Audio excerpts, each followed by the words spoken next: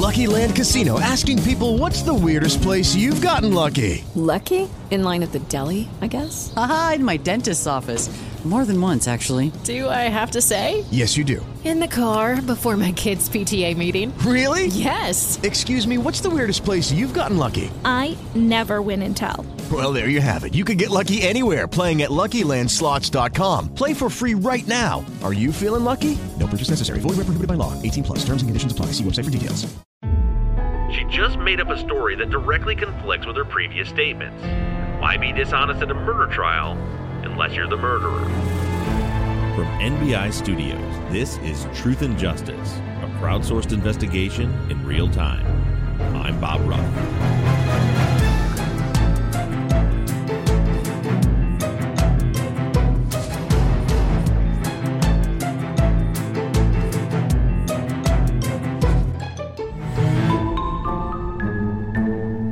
Something that is rarely seen, and is typically not a great idea, is a defendant testifying at their own trial. Human nature tends to urge us into wanting to speak on our own behalf when we're being accused. Surely, if I can just explain to the jury what happened, they'll understand and they'll acquit. But the reality is that this is rarely the end result. Jurors tend to have preconceived notions about what an innocent person should look like, how they should act. You didn't cry enough, or you cried too much. You looked them in the eyes, or you stared at your feet. And you're also battling a preconceived notion of guilt. Even though the Constitution says that you're innocent until proven guilty, your average juror steps into the box assuming that the police probably got the right person. And that's not to mention the dangers of cross-examination. A good attorney will twist your words, use your own statements against you, and make innocent actions appear to be criminal. That's their job, and most of them do it well. This is why most defense attorneys will not put their defendant on the stand. But in Deb Peringer's case, her attorney had no other choice.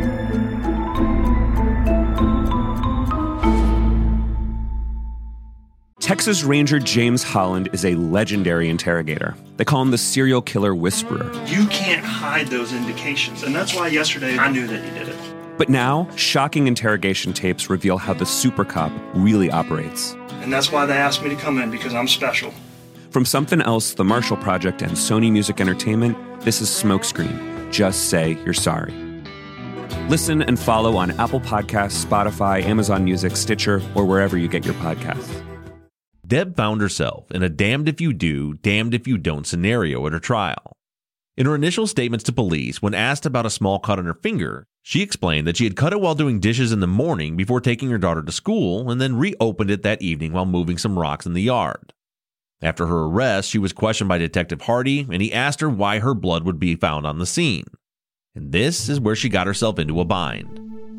Rather than saying, I don't know, or better yet, I cut my finger at home that morning and it might have bled while I was there, or even better than that, I'm not answering questions without a lawyer present. She said that the cut barely bled at all and that there's no reason for her blood to be on the scene. At that point, Hardy confronted her with the DNA evidence and she asked for an attorney. But it was already too late. There are a few possible scenarios here. It could be that Deb is the killer, and that's why her blood was on the scene. Or it could be that her cut did bleed through, and she just didn't realize it. Or it could be that her cut bled through the bandage, and 5 months after the fact, when questioned about it, she forgot. Remember, at this point, she has no idea that her blood was found at the scene, and if she is actually innocent, the trauma of her parents' murders would obviously trump any thoughts about a minor cut on her finger that day. And then there's the last scenario. This one, in my opinion, is the least likely.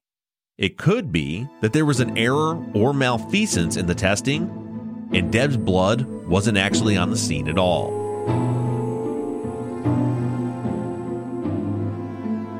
Regardless of which of these scenarios is true, it really doesn't matter.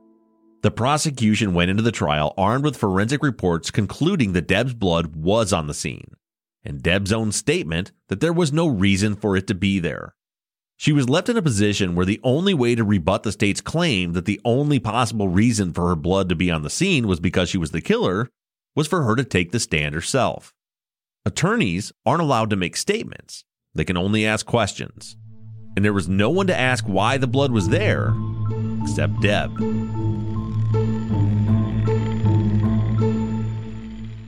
When she took the stand, Deb was already in a tight spot.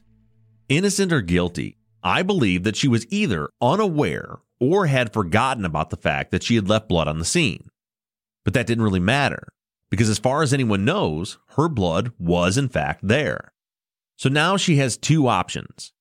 Either double down on her statement that she has no idea why her blood is there, which would surely leave the jurors to conclude that it was there because she killed her parents, or give an alternate explanation. Unfortunately, the latter required her to lie under oath, because as I said, innocent or guilty, I don't think she actually knows why her blood was on the scene. Now let's begin our breakdown of Deb's testimony. She was called to the stand by her attorney, David Bays, so he gets to question her first. He begins direct examination by having Deb confirm that it was her decision to testify and that she has a right not to do so. He then moves on to have her explain who she is and where she lives. The daughter of Agnes and Lloyd Courtney, the wife of Paul Paringer, and the mother of 9-year-old Angela Paringer. Then, the obvious question. Did you kill your mother and father? Deb predictably replies, no, sir.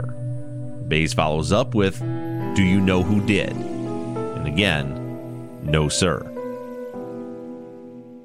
Next, Bays asked Deb to describe her movements on the day her parents were killed.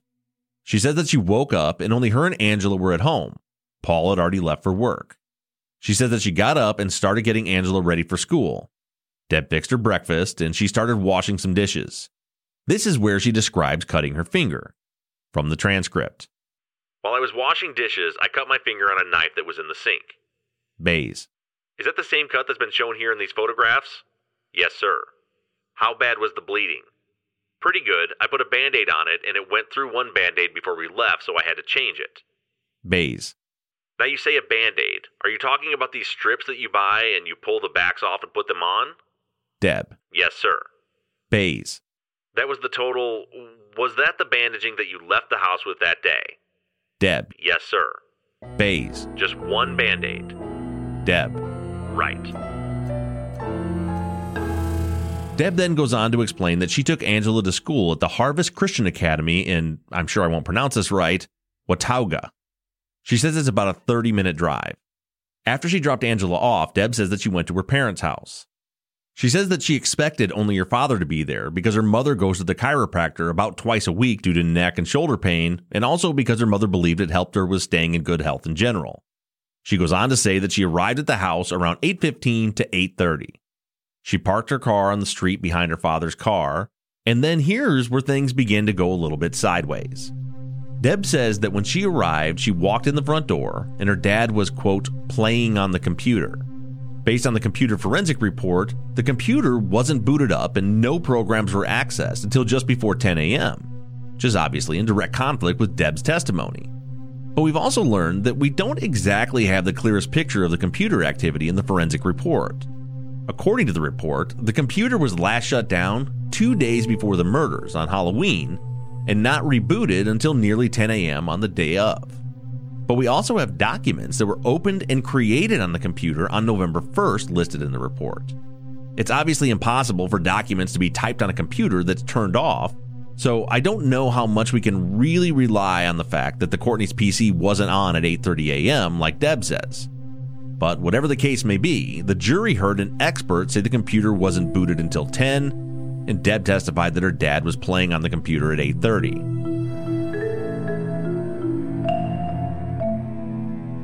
This is how Deb says her interactions went with her dad that day. From the transcript. Deb. He was looking through some papers of things that he had gotten off the computer. Did you have a conversation with him? Yes. What did y'all talk about?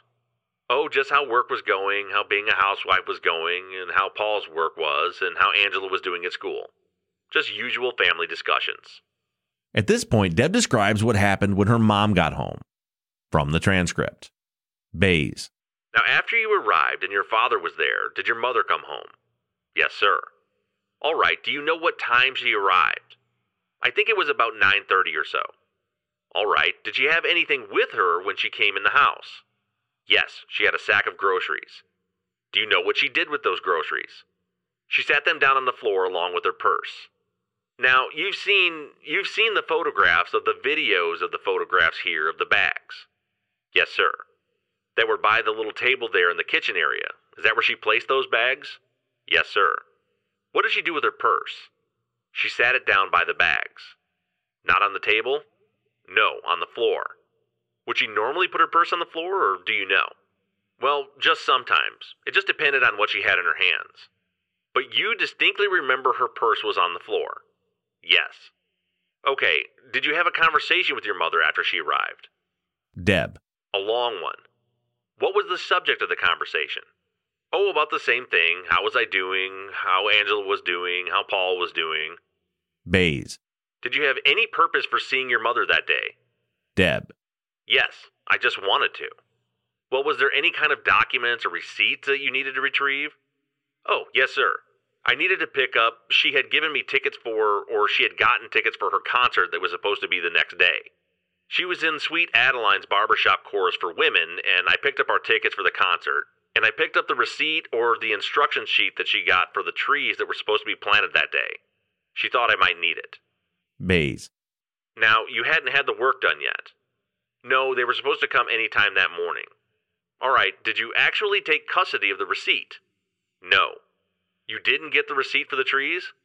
Yes, I did get it, but I didn't take it to them. Well, I mean to say it came into your custody. Deb. Oh, yes. Bays then asked Deb about Mabel Szabo's testimony that she saw Deb carrying something to her car. Deb says that she was taking some pillows out to the car that her mother had bought her. And again, things go sideways here.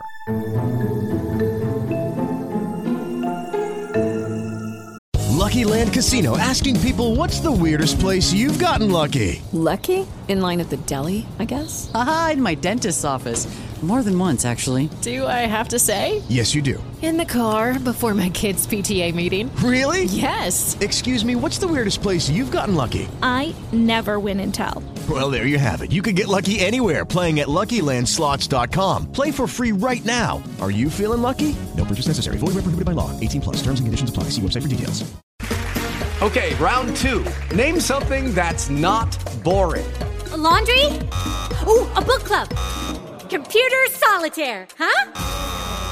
Ah, oh, sorry, we were looking for Chumba Casino. That's right, ChumbaCasino.com has over 100 casino-style games. Join today and play for free for your chance to redeem some serious prizes. ChumbaCasino.com. No purchase necessary. Void where prohibited by law. 18+. Terms and conditions apply. See website for details. So Mabel's statement and testimony say that she saw Deb taking something out to the car at around 10:15 a.m. We know now that Agnes didn't get home until nearly 11. But this is how Deb says that she recalls things shaking out. From the transcript. Bays.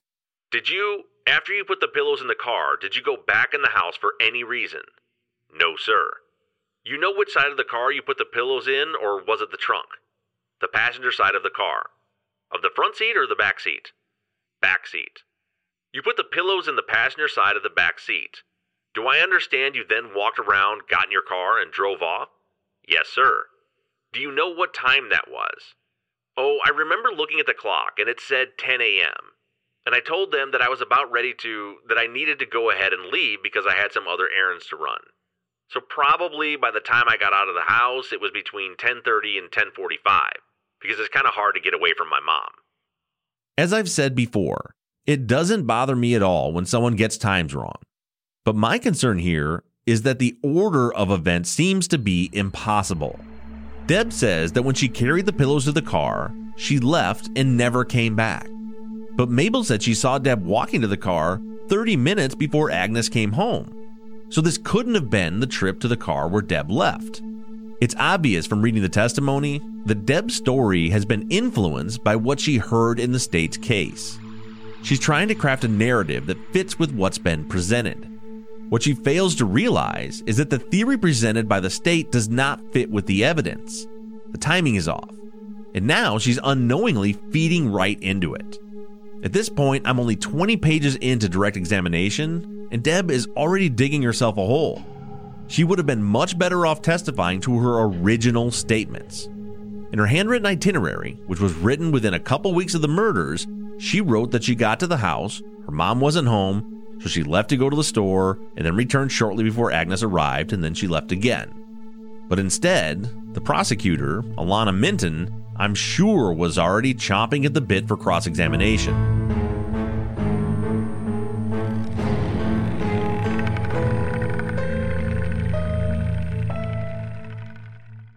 As we continue, things go from bad to worse. Bays asked Deb if she had to tend to her cut while she was at her parents' house that morning. Now remember, in all of her previous statements and in her itinerary, Deb says that she cut her hand at home and doesn't think that she bled at her parents' house. But now, in the position of needing to explain why her blood was there, she changes her story. From the transcript. Bays: while you were at their house, did you have to attend to yourself about your cut in any way? Deb: well, while I was there, before my mother came home, she had a couple of dishes in the sink, and instead of putting them in the dishwasher, I just went ahead and washed them. And my Band-Aid got wet, so I took it off and threw it away because my cut had stopped bleeding at that time. Then I got the dust rag out and started dusting some of the furniture, and it started bleeding again. And I looked, but I didn't see any Band-Aid, so I just kind of dabbed it with a Kleenex. Bays: you thought it might stop the bleeding? Deb: huh? Bays: you thought it might stop the bleeding again? Deb: yes. Did you re-bandage it before you left the house? No. So when you left the house, you just had that Kleenex on? Deb: yes. Other than the direct physical or eyewitness evidence, nothing hurts a defendant more than being caught in a lie. In most cases, if a prosecutor can convince the jury that a defendant is being dishonest and changing their story, they will almost always get convicted. As I'm reading this testimony, I'm wondering how much coaching Bays did with Deb beforehand. None of this should have ever happened. Deb's attorney should have made it crystal clear that she cannot stray from her original statements. Or at least it seems that way. But a little foreshadowing, as we're going to get into the cross-examination, we get a little bit of a clue as to why Deb testified this way. But as it stands now, Deb has made the prosecution's job very easy. She just made up a story that directly conflicts with her previous statements. That alone is enough to convince a jury that she's dishonest. And why be dishonest in a murder trial unless you're the murderer?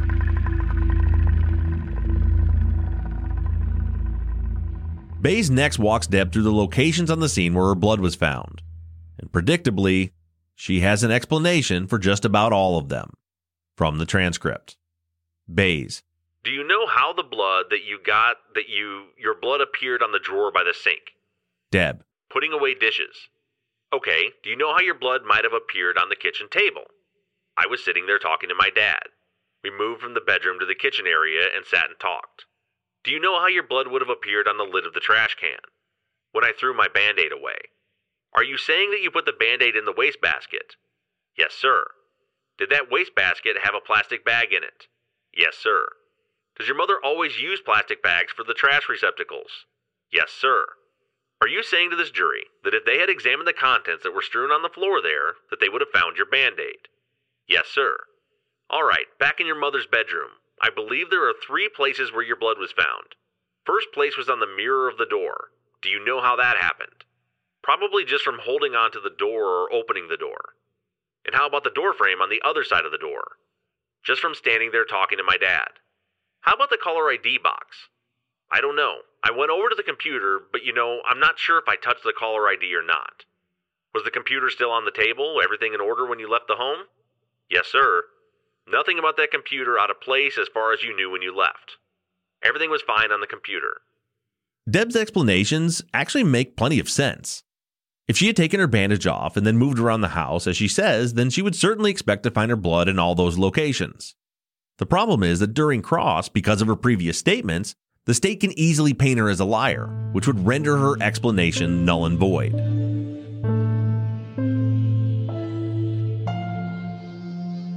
Next, Bays asked Deb where she went after she left the house.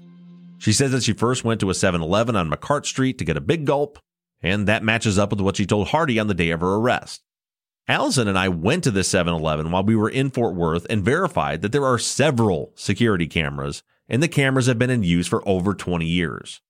But unfortunately, even if Hardy wanted to verify this element of the story, he wouldn't have been able to. Hardy never asked Deb where she went after she left the house until the day of her arrest, and that's the first time she told him about the 7-Eleven trip, which was 5 months after the murders. It's highly unlikely that the footage would have still been available at that point. But as for her next stop, that's a different story.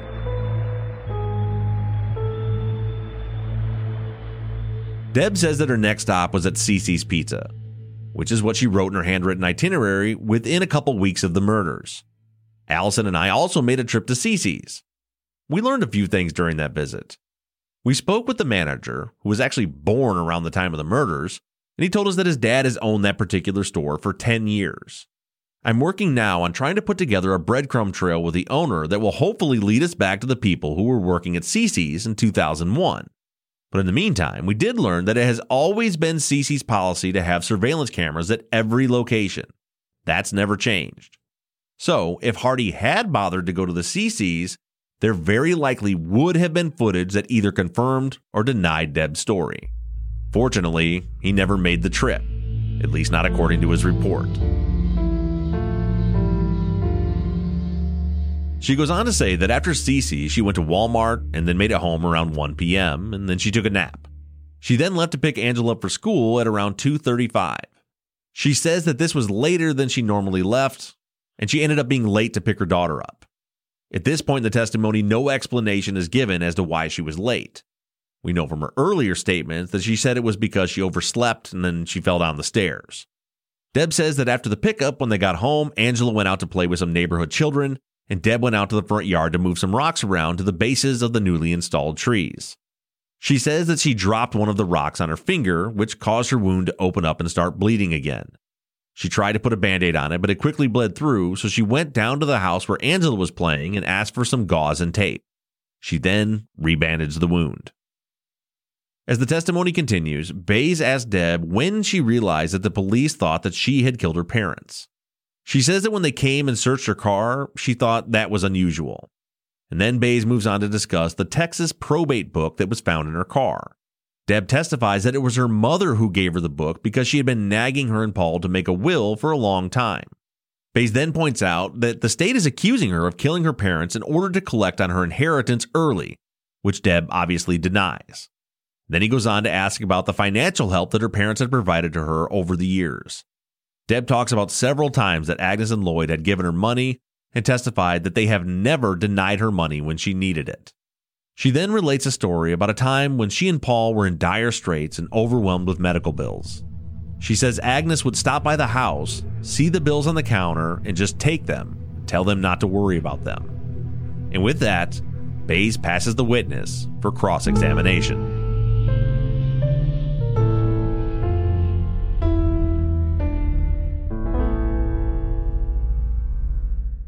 Hey guys, it is Ryan. I'm not sure if you know this about me, but I'm a bit of a fun fanatic when I can. I like to work, but I like fun too. It's a thing. And now the truth is out there. I can tell you about my favorite place to have fun. Chumba Casino. They have hundreds of social casino style games to choose from with new games released each week. You can play for free anytime, anywhere. And each day brings a new chance to collect daily bonuses. So join me in the fun. Sign up now at ChumbaCasino.com. No purchase necessary. VGW. Void where prohibited by law. See terms and conditions. 18+. Spin your passion into a business with Shopify and break sales records with the world's best converting checkout. Let's hear that one more time.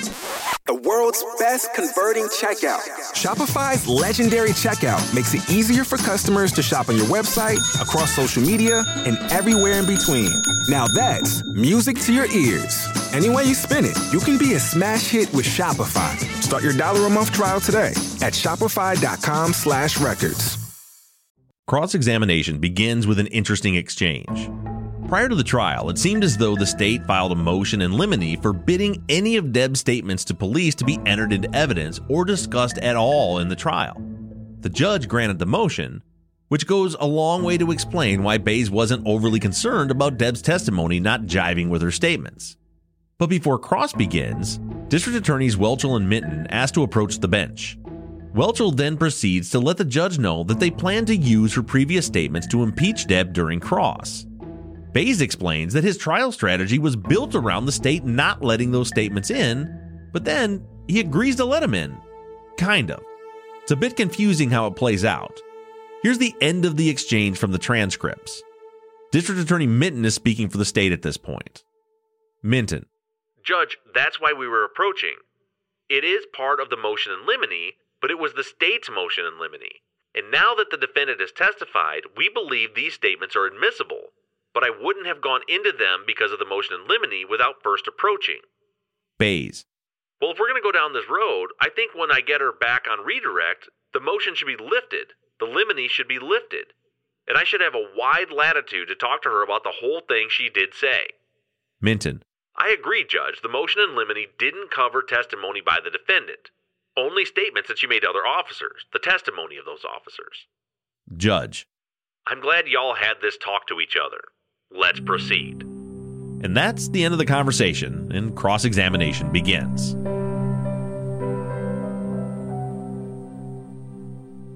Minton's first question is whether Deb is right or left-handed. She's right-handed. Minton doesn't go any further down that path, probably because the cut on Deb's finger is on her left hand. Next, she has Deb confirm that her mother kept a very neat and tidy house, and then we move right into finances. Deb is asked to confirm that a stack of checks that were entered into evidence were in fact a combination of loans and money the Courtneys paid out for the Perringers' bills. And then, Minton goes right for the throat, throwing out questions about things that are not at all substantiated in the evidence. From the transcript. Minton. How long before your parents died did your mother tell you that they were getting ready to cut you out of the will? Deb. She never told me that. Minton. Your mother expressed displeasure with the fact that you were completely dependent upon them. Deb. No, ma'am. Your mother never told you that she and your father were tired and ready to retire? No, ma'am. Are you aware that your mother would write letters to God when she was trying to get her emotional feelings out? Yes, ma'am. And have you ever seen those letters to God? No, ma'am.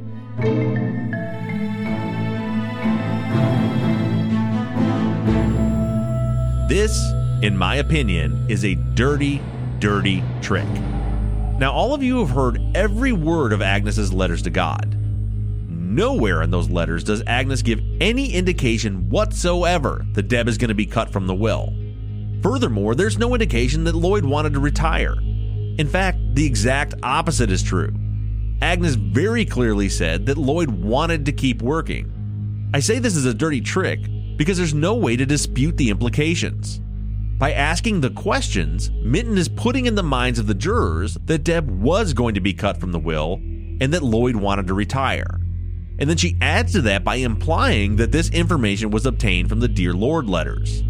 Think about what you would think if you were on the jury. I would be thinking, why would the prosecutor say, quote, how long before your parents died did your mother tell you that you were getting ready to be cut out of the will, if they didn't know that to be true? And frankly, I think Bays really dropped the ball here. In all of the transcripts that I've read so far, I've yet to see a single objection from the defense side. And I'm no lawyer, and I'm sure someone will correct me if I'm wrong, but that, in my opinion, was very clearly an improper question if I've ever seen one. Minton stated a fact within her question that was not in evidence. The question was, when did it happen? But within that question, she states as a fact that her mother told her that she was going to be cut from the will. Bays should have objected.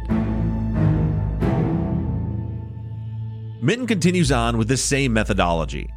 She asks Deb if she recalls calling Brenda 2 weeks after the murders and asking when she planned to start executing the will. Deb emphatically says she did no such thing. Now, this is an instance where in the police report there is a note that Brenda made that claim to Hardy, but Brenda didn't testify. So that fact was not in evidence. Minton then moves on to impeach Deb's direct examination testimony with her statements to police. Quote, you testified that you got to your parents at 8:15, but do you recall telling Detective Betcher that you got there at 10? Deb replies that she doesn't remember saying that, which very well may be true. And then Minton starts asking more questions about the night the detectives came to her house to notify her of her parents' death. She's trying to get a photo into evidence showing how dirty the house was, but Deb just keeps saying she doesn't remember any details from that visit or the visit the next day from the detectives and doesn't know what pictures they took. Minton asks the same question over and over and over again, and we finally get an objection from Bays. He objects that the question has been asked and answered, whether or not Deb remembers the photos being taken, and the judge sustains.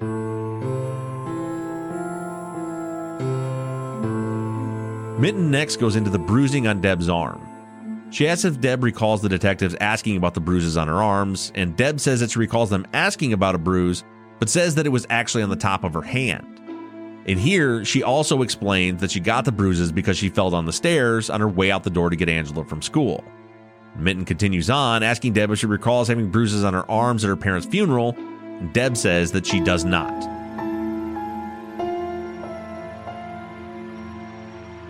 Minton moves on to talk about the skillets. She asks where Agnes kept them, and Deb says they were kept underneath the cabinet where the stovetop was. And then we shift right into the timeline. Minton points out that Barbara Parks testified that Agnes left the market between 10 and 10:30, and she then asks Deb if she thinks that maybe she has her times wrong when she testified that her mom got home at 9:30. Deb responds, quote, "No, I believe her time is wrong." And then Minton enters Deb's handwritten itinerary into evidence. Deb explains that she wrote the itinerary a few days to a week after the murders. Minton points out number 4 on the itinerary, where Deb wrote that she arrived at her parents' house around 10 a.m. and her mom got there right after. Deb then acknowledges that she now remembers writing down those times, and Minton quickly jumps to the day of her arrest. She asks Deb a series of questions about her interview. Do you remember telling Hardy that you arrived around 8:15? Telling him that your mom had grocery bags? That you cut your finger doing dishes? Deb doesn't remember some, and she confirms some others. And then Minton ends this line of questioning with this, from the transcript. Do you recall telling him that you cut your finger doing dishes that morning and that it barely bled? Deb. I don't remember that. Minton. Do you recall telling Detective Hardy on April 19th of 2002 that there was no reason for your blood to have been in their house? Deb. I don't remember saying that. Cross-examination ends with discussion about the probate book. Minton claims that on November 3rd, detectives looked in Deb's car, and at that time, there was no probate book inside. But when they returned with a search warrant 2 weeks later, the book was found. This is the actual exchange from the transcript. Minton. Isn't it true, Mrs. Perringer, that on November the 3rd, 2001, when your car was searched with your consent, that the probate book was not in your trunk? I don't know. But on the date that they executed the search warrant, some 2 weeks later, the probate book was then in your trunk. I guess so. Is it your testimony that your mother had bought this book and had used it? I believe so. And not, in fact, that the book was new and newly purchased when it was in your trunk. No. Minton then passes the witness. Redirect is short. Bays leads Deb to explain that it was her lawyer Jeff Kearney who advised her to write down her itinerary. He then asks her about the part in the itinerary where it says that she went to the house, left to go to Target, and then went back around 10. Deb says that she really doesn't remember, but she acknowledges that her memory was much better when she wrote the itinerary than it was at the time of trial a year later. As I'm reading through this testimony, it's occurring to me that Deb may actually have some real difficulties recalling the events of the day her parents were killed, which is understandable since she was dealing with a severe trauma at the time and was also severely medicated. It just doesn't make sense to me that she would intentionally testify to times that not only contradict her prior statements, but actually create a bigger problem for herself.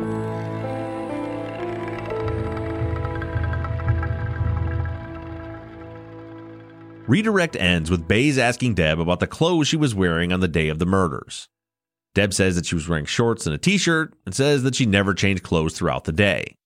Bays then passes the witness, and Minton chooses not to ask any questions on recross. Deb is excused from the witness stand.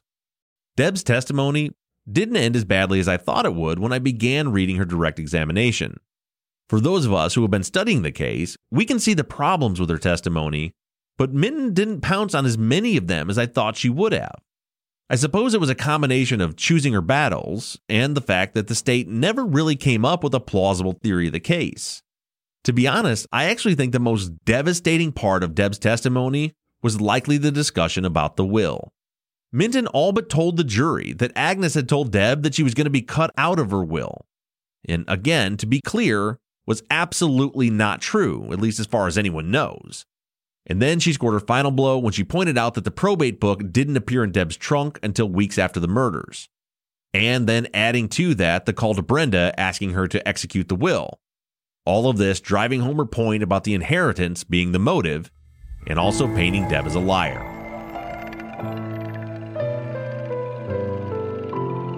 Whatever your impression of this testimony is, the fact remains the same.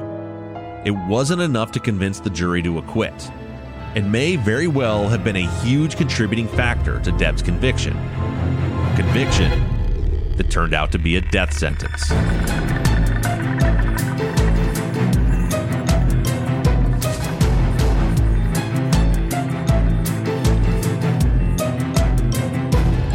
Truth and Justice is an NBI Studios production and is distributed by Wondery. Produced and edited by Mike Bussing and sound engineered by Shane Yoder. All music for the show is created, composed, and scored by PutThemInASong.com, who also mixed and mastered this episode. All of our font across all of our logos and banners were created by Tate Krupa of Red Swan Graphic Design. You can find more of Tate's work on Etsy. Thank you to Katie Ross of CreatedInTandem.com for designing, creating, managing, and maintaining our website, TruthAndJusticePod.com, where you can view all photos and documents discussed in every episode. Thank you to our transcription team, Pamela Westby, Kathy McElhaney, Charlena White, Kaywood Yomnick, Ginger Fiola, Edith Swanneck, Lindsay Pease, and Jen Reese in Candela. And as always, thank you to all of you for all of your engagement and support. If you like the show and you'd like to support us, you can do so in a number of ways.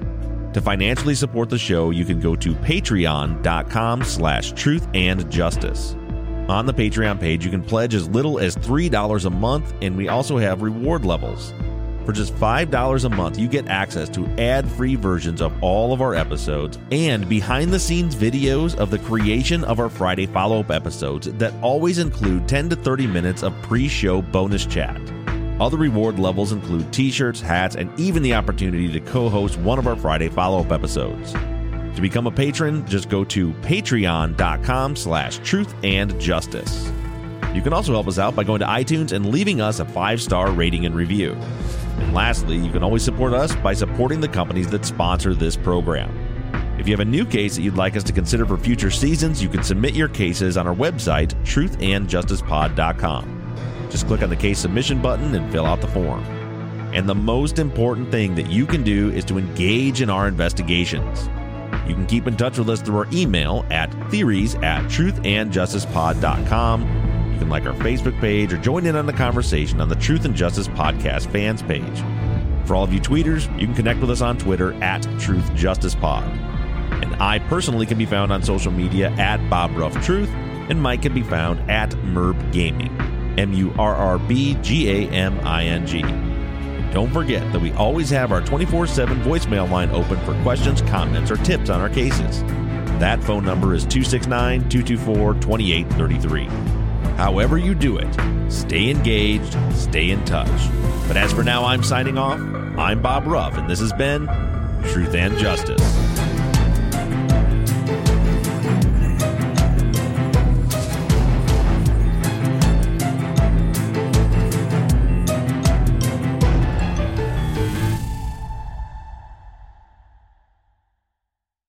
With LinkedIn Jobs, we tap into a network of more than 1 billion professionals to help you find quality professionals quickly and easily for any role you need. Marketing wizards? Found them. Software engineers? Found. That project manager I could never seem to hire? And found. LinkedIn Jobs quickly matches your roles with candidates with the right skills and experience. In fact, 86% of small businesses get a qualified candidate within 24 hours. Post your first job for free and get started at linkedin.com/spoken. That's linkedin.com/spoken. Terms and conditions apply.